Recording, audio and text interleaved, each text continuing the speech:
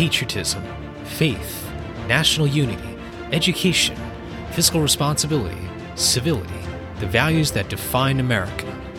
Fascinating stories and talks from America-loving patriots dedicated to preserving freedom, opportunity, and justice.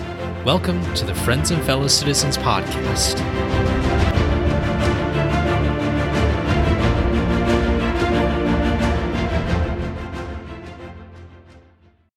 Hello, everybody, and welcome to episode 67 of Friends and Fellow Citizens. I'm your host, Sherman Tylowski.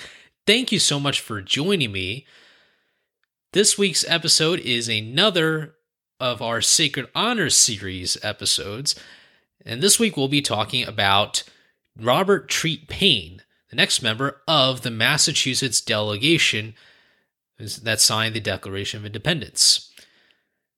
As a quick reminder, if you haven't already, make sure to hit that subscribe button, or better yet, subscribe to our email list. Go to shermantylowski.com. The link is down in the show notes below. So after you listen to this episode, make sure to check that out and to sign up for our email list for the latest news, announcements, special promotions, episode notifications, and all the rest via your inbox.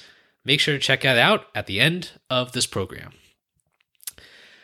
Today's focus is on a man whom, to be honest, I never ever heard of until I started this episode, or started the research of this episode.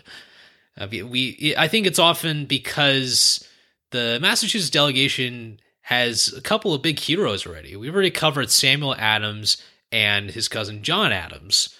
And the next guy to sign the Declaration of Independence is, again, someone whom I never heard of before. Maybe some of you have. But he is a very interesting character. And I wish that we had a lot more time in our episodes to cover all aspects of every single one of these signers. But some of them, as you all know, perhaps from our previous episode with John Adams and with Samuel Adams, these two just did way too much for me to put in about a 30 to 45 minute solo episode. But Robert Treat Paine, I'll give you a bit of background here. So he was born in 1731 in Boston, and he had a bit of a merchant background. His dad was a merchant. He had been involved in preaching. He was very, very religious. And his main focuses, I think, are going to be interesting for us to look at. Last episode, for those of you who listened to the John Adams episode, we covered a little bit about the Boston Massacre. And I'll get to that in just a little bit. But that becomes not only another important element to Robert Treat Paine's life, but it's also kind of came as a shocker for me.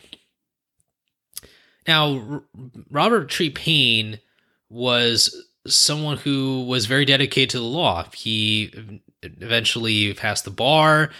He started practicing law. He had connections. He had a connection with James Otis, who was a prominent politician at the time in Massachusetts. But he really first got involved in politics when the Stamp Act came about. And really a lot of the founders and particularly the signers started their work because of the Stamp Act of 1765. As a quick recap, the Stamp Act basically was a tax on stamps, and while it might seem obvious, it was really the stamps on things like stationery, even playing cards. You have to have a stamp, and you got to pay for it. That was one of the first big pieces of legislation that the British passed, alongside others. There was the Sugar Act and the Tea Act. That all kind of was either before or after the Stamp Act. But this was a very, very unpopular tax. Lots of protests, riots, as you can probably imagine.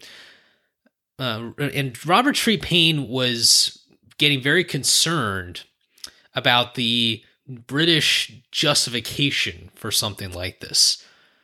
And it really feeds into the larger idea of why the American Revolution was so revolutionary, and why the arguments for the patriot cause were going to be so dominant, not just within that era, but even to today's politics. When we think about the debate between about the size of government or what the role of government is, a lot of this really originated from that time. And I don't think there really is another country out in the world that has that same sort of dynamic of understanding the role of government and always being active and figuring out what that role is, because it's never going to be static. Honestly, Robert Tree Paine wasn't even really thinking about how, taxes were going to be collected and everything, but one thing he was very, very sure about was that he was very skeptical of the power of Parliament to tax the colonies in such a manner, especially since the colonies didn't have any kind of representation. Now, it's important to know that this was not an independence movement that Robert Tree Paine was advocating for. I would say that given the episodes that we've covered and some of the things that I've read about the signers, it's a comfortable way to say that for most of the signers, this was not an independence movement, but rather a colonial rights movement in the 1760s.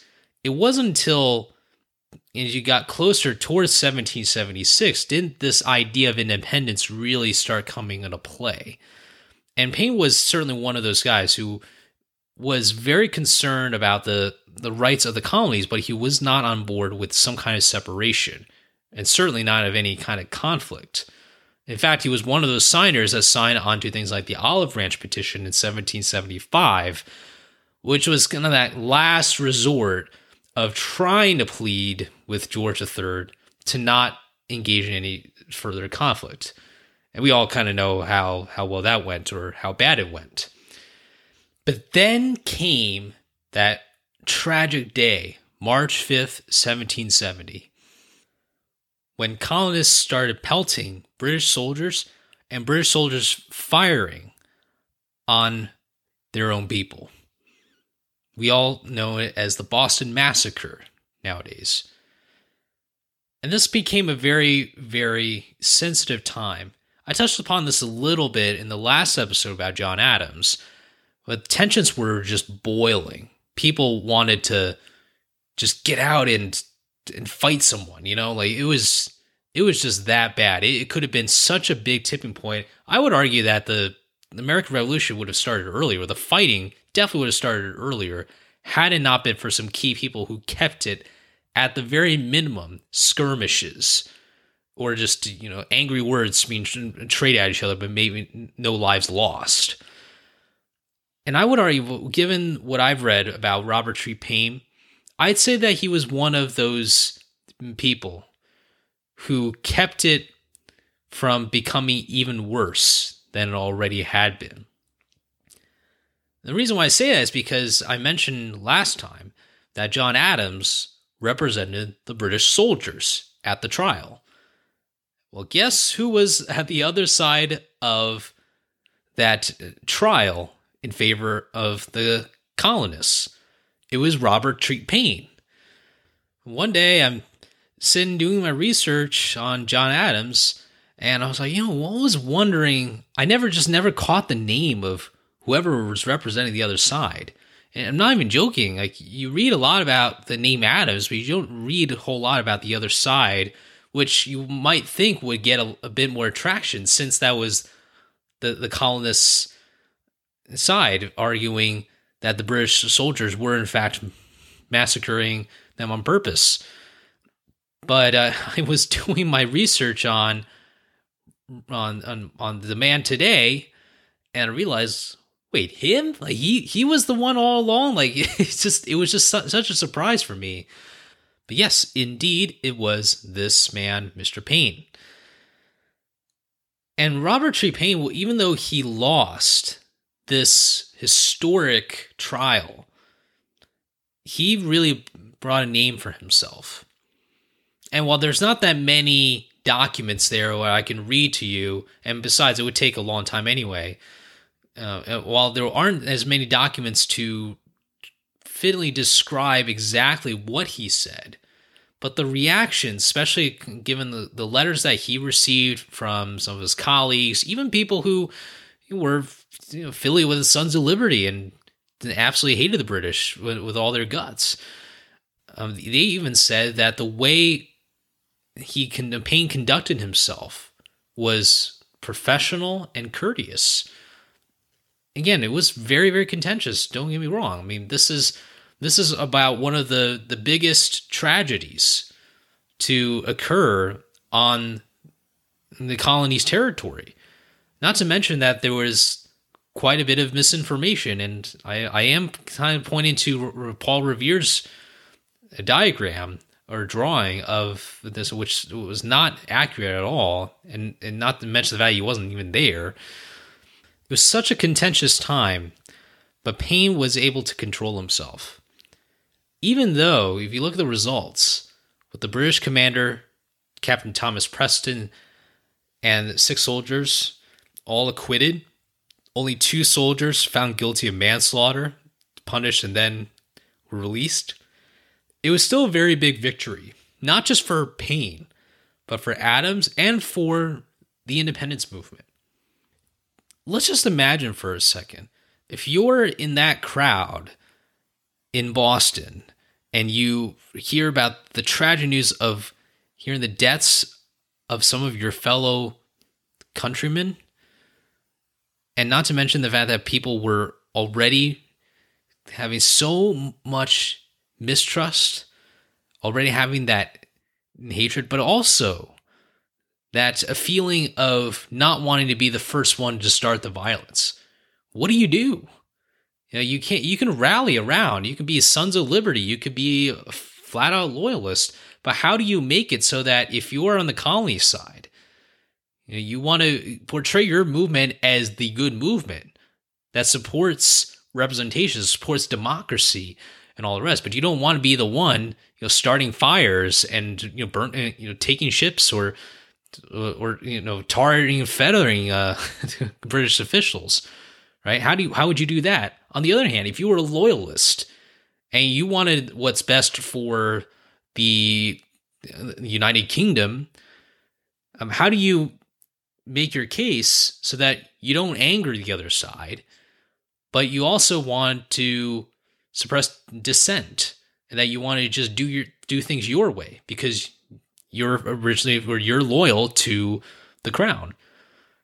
It was such a difficult time, and this idea of both sides getting to so close to that point of starting violence, I don't think that can be underestimated with this trial. And I think I had to rely on John Adams and Robert Tree Paine and their sides to be able to settle this, at least to prolong the conflict. Even though we all know what happened after the trial and subsequently throughout the years, but it's just a good question to reflect on as we think about Robert Tree Paine and the accomplishments that he had for the revolutionary movement. Now, over the years, Paine would be very much within that group of political leaders in the movement. He would ultimately serve in the provincial assembly. He would represent Taunton, Massachusetts, which is a very, very old settlement, obviously still in existence today. Founded, I believe, in the 1600s. It's just a very, very old place, but he decided to do a lot of work on advocating for those colonial rights, as I mentioned earlier. And he was really starting to float this idea around of, well, how is all this going to unfold? And I want to say that this is really a time for him to not only be active on colonial rights, but he also did a lot of the, what I call heavy work of serving in the Continental Congress. And this is a side of the signers that we don't often hear about. We do hear about the important arguments for freedom and for the civil rights and all the rest and all the other elements of democracy that we hold so dear. But the other aspect too is also the logistics side. With the Continental Congress, you're putting together militias. You're putting together people who don't have really much military training, if any, at all. Not to mention the fact that you have a bunch of loyalists out there who could really threaten your livelihood. They had to come up with finances. They had to come up with appropriations. And Robert Tree Paine was in charge of something like gunpowder and the ammunition, figuring out ways where the militias can obtain ammunition, figuring out how to manufacture them or how to sneak out and seize some. That's probably always quite a daring mission there. And he really just played a huge role in the logistical side of what I call the logistical side of the Continental Congress. As I mentioned before, Paine was not on board with that complete separation from England. But over the course of time, even after the battles of Lexington and Concord, which happened even before the Declaration was signed, he was still hopeful that a united colonial leadership could force the British hand and start a negotiation process. But after that olive branch petition, what I just mentioned earlier about that last plea, which was very much just an epic fail, he really knew that this was going to be a huge battle. Robert Tree Paine becomes the 6th signer of the Declaration of Independence. For this week, I want to cover one document that Robert Tree Paine wrote, which I think is so essential for the basic principles that we often outline with Washington's farewell address, and really just a lot of the values that really underpin this nation and the birth of the United States. This document is a letter that Paine wrote in response to another set of letters. I'll give you a little bit of backstory, and I hope that some of the elements that Paine brings up can help you and to understand what he was thinking, what a lot of the founders were thinking at that time. This letter was written in 1775, and it's in response to a series of letters that it was so hard to pronounce when I first saw it, and I hope I got this right. The letters were called the Massachusettensis. That sounds like a tongue twister there. I wonder if the author kind of thought about how terrible it was to pronounce it. Anyway, this series appeared in the Massachusetts Gazette from December 12th, 1774 to April 3rd, 1775. Now, I wish that I could just pull out some money to be like, oh, that sounds really interesting. And it sounds like, oh, it's very pro-Massachusetts. Well, yes, pro-Massachusetts, but not the pro-John Adams or the Samuel Adams or all those people. It was actually the pro-loyalists in Massachusetts. The writer wasn't known at the time, but his name eventually was revealed to be one of Daniel Leonard. What's interesting is that Leonard was actually Robert Tree Paine's longtime friend, and Leonard eventually became a loyalist refugee. And this has got to be a very, very difficult time, right? I mean, you've got a friend who is very much sympathetic to the loyalist cause, and you're skeptical of a lot of the claims that he's making about the role of government. But nonetheless, this letter, which I won't go through the entire thing, it's quite long, but I'm going to cover some of those main points from that letter, just to give you an idea of what Paine is saying in response to this pro-loyalist series, which essentially was just reiterating a lot of what the loyalists were thinking, what their justification was for things like the Stamp Act, for the Townshend Acts, and just really the way that the British were treating the colonies. Now, there is some kind of precedent to the basis of these arguments that Paine is making. One in particular really stems from the Boston Massacre trial that I just mentioned earlier. Paine was not really arguing so much about the shootings, and so it's not like a homicide investigation sort of thing. Paine was more arguing about something called the quartering of soldiers. it stems from a piece of legislation called the Quartering Act, which was a law that the British passed, which said that basically if you're a British soldier and you want to stay in someone's house, you can do that. That was part of the law. And you can probably imagine how annoying these British soldiers were, especially the ones who had a very big appetite.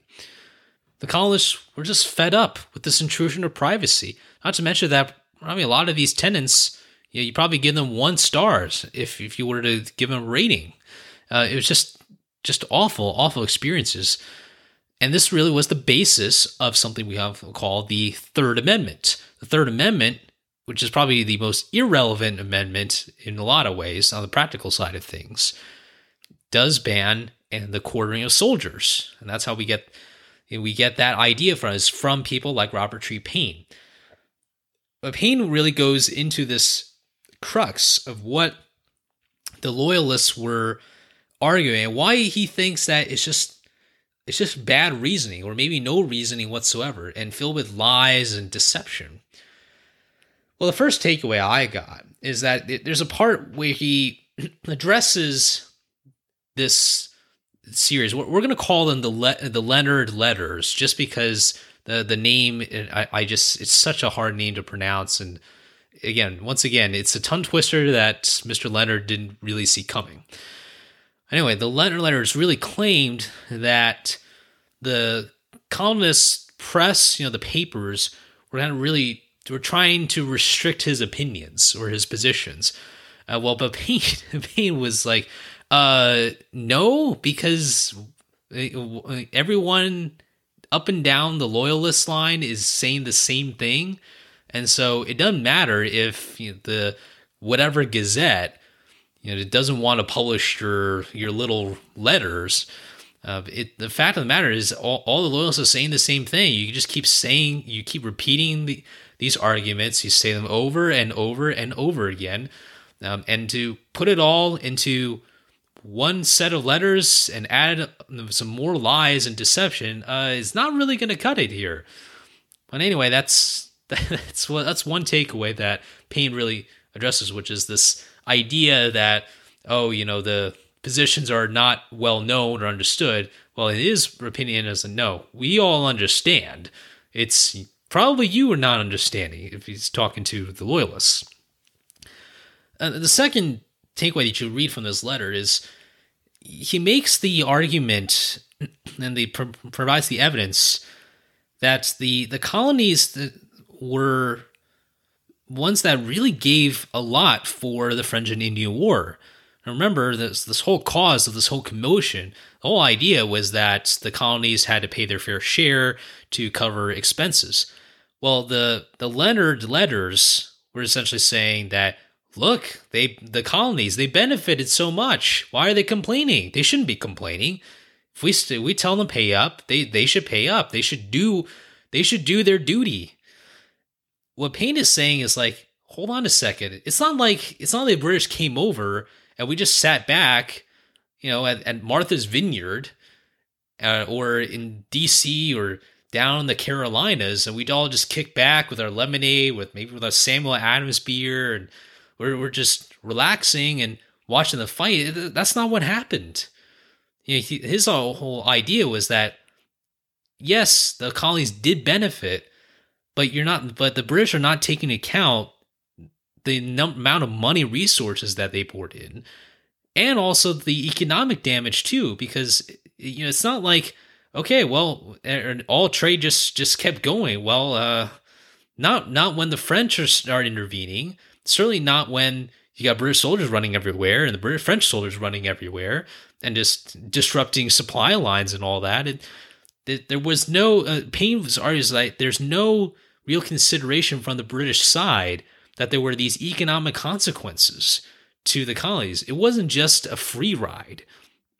And I do think that this is a very good argument because, it doesn't just go to the whole idea of representation about levying taxes and all the rest, which is a very, very key tenet of this whole letter, which I'll get to in just a second. But it's really the fact that the British were constantly arguing that the colonies were just a bunch of lazy people who didn't want to pay. Well, Paine is saying that that's not what we're saying. And there's so many, and he believes that there's so many lies that misrepresent the intentions, and it just really damaged the British credibility in so many ways. Anyway, that's one point that Paine made about how much the colonies did have to go through to spend all this money, get into all this debt. Thirdly, Paine notes that the Leonard Letter said that the reason why the Stamp Act, which ultimately got repealed, the reason why that went away and the reason why we have all these commotions is because there were just a bunch of evil people, gathered around who made up all this nonsense about the Stamp Act, blasted it in ridiculous ways, and that's how it just galvanized a bunch of people. It was very condescending, to put it that way. To put it mildly, the Leonard Letters were just very condescending and literally calling these people evil. Like, I'm not even joking here. And, Paine looks at this and he said, okay, first of all, people are not going to support things that destroy their livelihoods. He basically was saying that, look, the reason why the Stamp Act was defeated and the reason why people hate it is because every single person was being decimated by something like this. It kind of goes a bit to the point number 2, which is the economic damage. A lot of people lost a lot of business and had to go through a lot during the French and Indian War. And so the fact that the Leonard Letters would say, you should support the Stamp Act because it's a great thing to support your mother country and all the rest. And Paine is just like, but the tax is horrible. People, why people don't like this tax is because the tax is killing them. It's literally killing their finances. It's almost like they isn't like the loyalists, for at least in Paine's mind, it's almost like they don't understand just how unpopular the Stamp Act is. Maybe a lot of people in the loyalist camp kind of thought, oh, this is just a way for, like a little child to rebel and not do as he or she is told. And Paine kind of makes that argument saying, no, this is not about not paying taxes or anything. This is about us just not liking bad ideas, which should be a universal value in itself. But the second argument he tries to make is that and this is really what fuels this discontent, is that there's just been so many times, whether it's Mr. Paine at the Provincial Assembly or John Adams out there or Samuel Adams out there or just about anybody out there, they keep telling the loyalists all these concerns that they have, and instead of bringing them into the camp of, okay, let's have a discussion about these taxes, what Paine is saying is that oftentimes the British just ignore them, or that they don't listen, or that they try to clamp down on this dissent, and they say that the colonists don't cooperate. Well, the fact of the matter is there were actually people like Paine who did try to negotiate. They were the people like Samuel Adams. And look, Samuel Adams can have a bit of a reputation as someone who can be just like a very big activist, a very wild guy. Even he was trying to negotiate. Even John Adams. And so this argument now really starts to come together of saying there's been so many times when the British could have had those opportunities to discuss the law, to make changes if necessary, to find a way to stop the disputes, but they chose not to. And Paine and many others argue that this is why they're in this situation, is because they believe one side has been doing all the let's sit at the table, and the British come in and just destroy the table, and they walk out. And then the colonists is like, well, what else are you gonna want us to do? So there's such a compilation of a number of different quotes. The way Paine describes some of these loyalists, it's very, very creative. I'm not going to lie, and it's, I think, a very good representation in a lot of ways. Here's one paragraph I'd like to read to all of you. He writes, it's about in the middle of the letter. He says, quote, "The repeal of Stamp Act restored order and peace, saving the bickerings of a few who were disappointed by the repeal of the Stamp Act and their adherents. And though the declaratory act was made, it was hoped to be but for form's sake, and that nothing would take place in consequence of it. But alas, the plan and determination of taxing and new regulating America was so deeply rooted in the hearts of some restless, short-sighted politicians in Britain and some greedy seekers' tools and dependents in America to be suffered long to sleep, very soon came over an act imposing duties on paper, glass, and tea, and by this time, the eyes of America were opened and a commercial opposition of non-importation took place." This quote really sums up what Paine is trying to portray in his emotions, essentially calling out the people he believes that are greedy. And this is obviously very, very, very insulting for all these loyalists for him to write something like this. But he really says that people are sick and tired of this nonsense. And they're just like, you know what? People have their eyes opened. I really love this imagery of the eyes of America were opened. People see what is happening. They don't like it. And so it's like, well, what is the next step? And so often the ball is in the British court, but for some reason you hit the ball over the net and then they hit it out of bounds. And then they're like, oh, we're not playing this game. One quick story I'd like to share about Robert Tree Paine before we get into a bit of our reflection phase is that he eventually took on a lot of positions. He helped form the Massachusetts state constitution. He was the Speaker of the Massachusetts House of Representatives in 1777. So after his time in the Continental Congress, which ended in December 1776, he did go back to Massachusetts. He later was served as Massachusetts Attorney General from 1777 to 1790, so quite a long time. And there's one case that I found is so interesting. This might shock you here. It shocked me when I first read about it. There was a case in 1781, and there was a man named Quock Walker. Quock is Quock. I've never seen that name before, but anyway, Quock Walker is a slave in Massachusetts, born in 1753, and he had a wealthy landowner who owned him named James Caldwell. He bought his family, and Caldwell said that Walker would be free at age 25. But when Walker was 10 years old, Caldwell actually passed away. And so what happens is that Caldwell's widow remarried a guy named Nathaniel Jennison. And they told him that they freed him at the age of 21. But Mr. Jennison changed his mind. He said, nope, I'm not letting you go anymore. And Walker ran away in 1781. Unfortunately, Jennison found Walker, and he brutally beat him. I can't even imagine what that's like.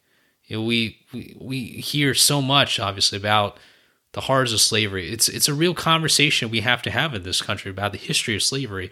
Do so in an honest way, and certainly in this case, it was just a terrible episode. And this ultimately went into lawsuits. And guess who was Massachusetts Attorney General? Robert Tree Paine.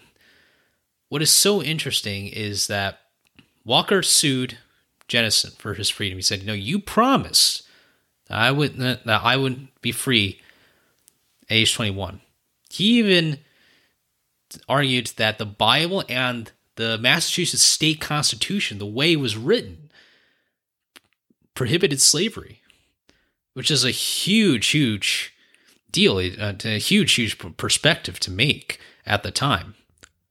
Attorney General Paine, who was staunchly anti-slavery, in part because of his religious upbringing and his knowledge, decided to sue Jennison for assault and battery, which is a huge, huge move, especially since clearly slavery was still very far from being abolished.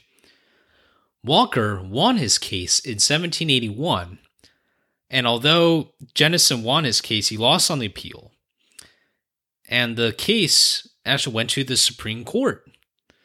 And the Chief Justice William Cushing, at that time it was called the Supreme Judicial Court, Chief Justice William Cushing just really, really put out something that was not popular then, but something that would ultimately be realized within several decades and for decades later.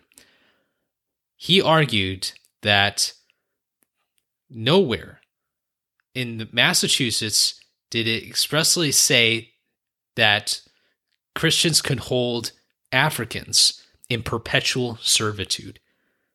He ultimately stated that slavery was for the benefit of trade and wealth. That was a very, very big moment for the early, just the seedlings of the anti-slavery movement and the abolitionist movement. Paine was staunchly anti-slavery, as I mentioned earlier. He actually helped co-found the Pennsylvania Abolitionist Society, which is actually still around. It's a small organization, but nonetheless, it really represents the fact that he was a man who didn't care about the opinion polls. He didn't think about what people were going to compromise on slavery. He was just like, no, this is my position, and I'm going to stand for it. And while Paine would ultimately serve in a lot of political positions later on, his health was becoming a problem. His hearing wasn't good. His sight wasn't good.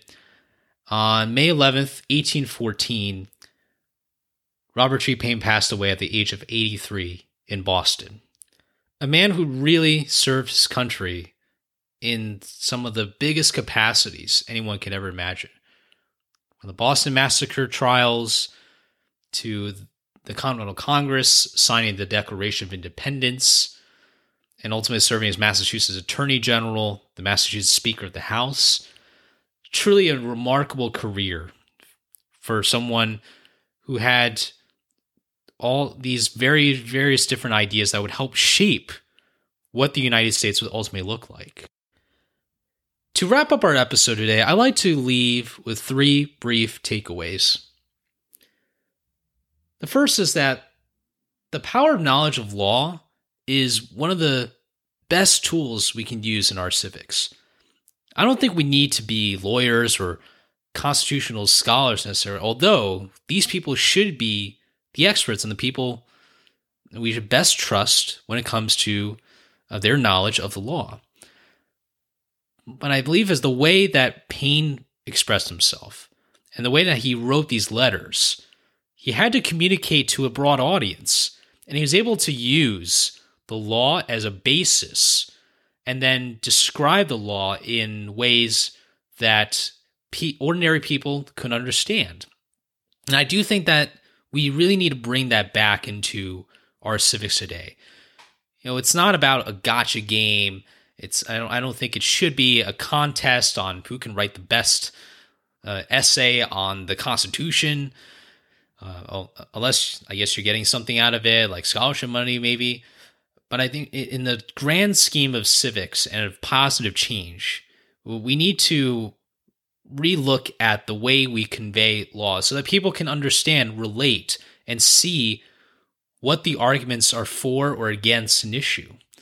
I think Robert Paine really does a fantastic job of communicating these ideas, and not to mention the use of imagery to describe the laws, to give examples, to describe what the nature of the arguments are. This is really a very persuasive way to sway public opinion and to make one's arguments and stance absolutely clear 1000%. Next, every signer of the Declaration, or really every founding father, was revolutionary in their own ways, including on issues like civil rights.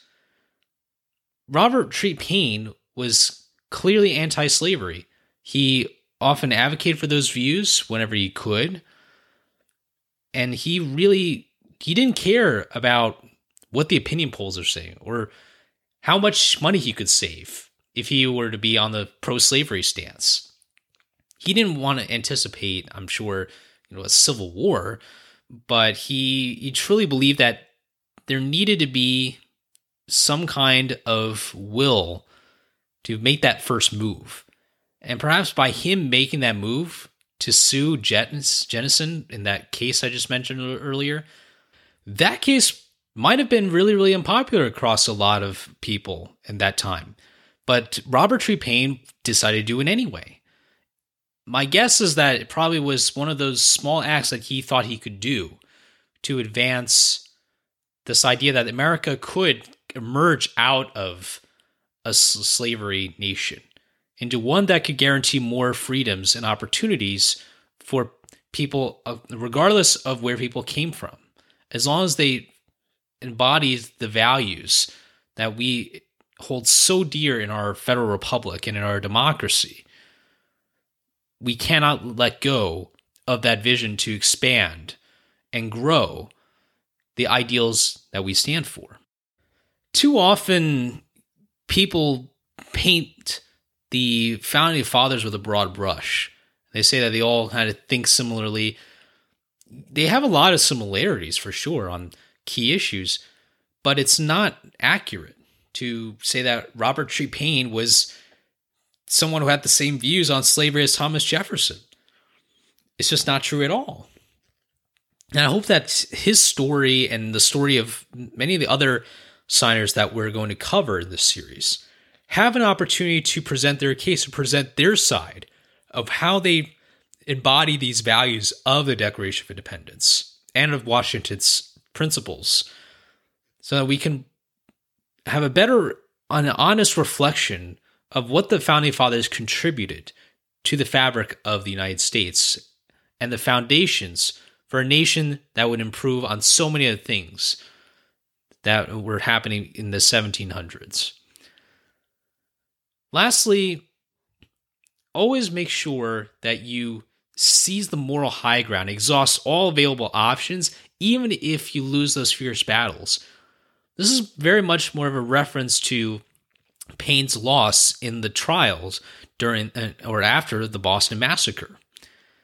Paine could have just said, "Oh gosh, this is the worst decision ever, and we gotta, put together our pitchforks and our torches. We gotta go after these guys." He could have said something like that, but he decided to remain that composure. Not only that, he was able to make allies with John Adams. Now, it's not really something that just happened randomly. They certainly were in the same arena when it comes to the signing of the Declaration, but it really takes two to tango. It takes both men to come to the senses and realize that they have a much bigger battle ahead of them. And Paine, instead of catering towards what probably a lot of Bostonians were thinking, which was, we got to fight, he might have known, or at least had some kind of idea, that fighting was going to be inevitable. But he didn't let that overcome him. And he didn't use his appearance or his loss to galvanize people into fighting, which ultimately would have hurt a lot of people in the process anyway. This last takeaway is especially important for those who want to institute change. Make sure to explore all the options. Exhaust all the options that you have available before moving on to new ones. Such an important aspect of civics, of making positive change. And Robert Treat Paine really embodies that, both in his profession and really through the lives of the founders as well. It's that gradual transition from fighting for colonial rights eventually to independence. It is not just the end goal, but it's also really the process in which all these founders used to eventually get to that big moment of signing the Declaration of Independence. And with that, Thank you so much for listening to this episode about Robert Treat Paine. I hope you enjoyed it. Make sure to check out our other Sacred Honor series episodes at ShermanTylosky.com. Have a great rest of your day and rest of your week. And remember to subscribe to our email list. And a day in America always gets better when we are with our friends and fellow citizens.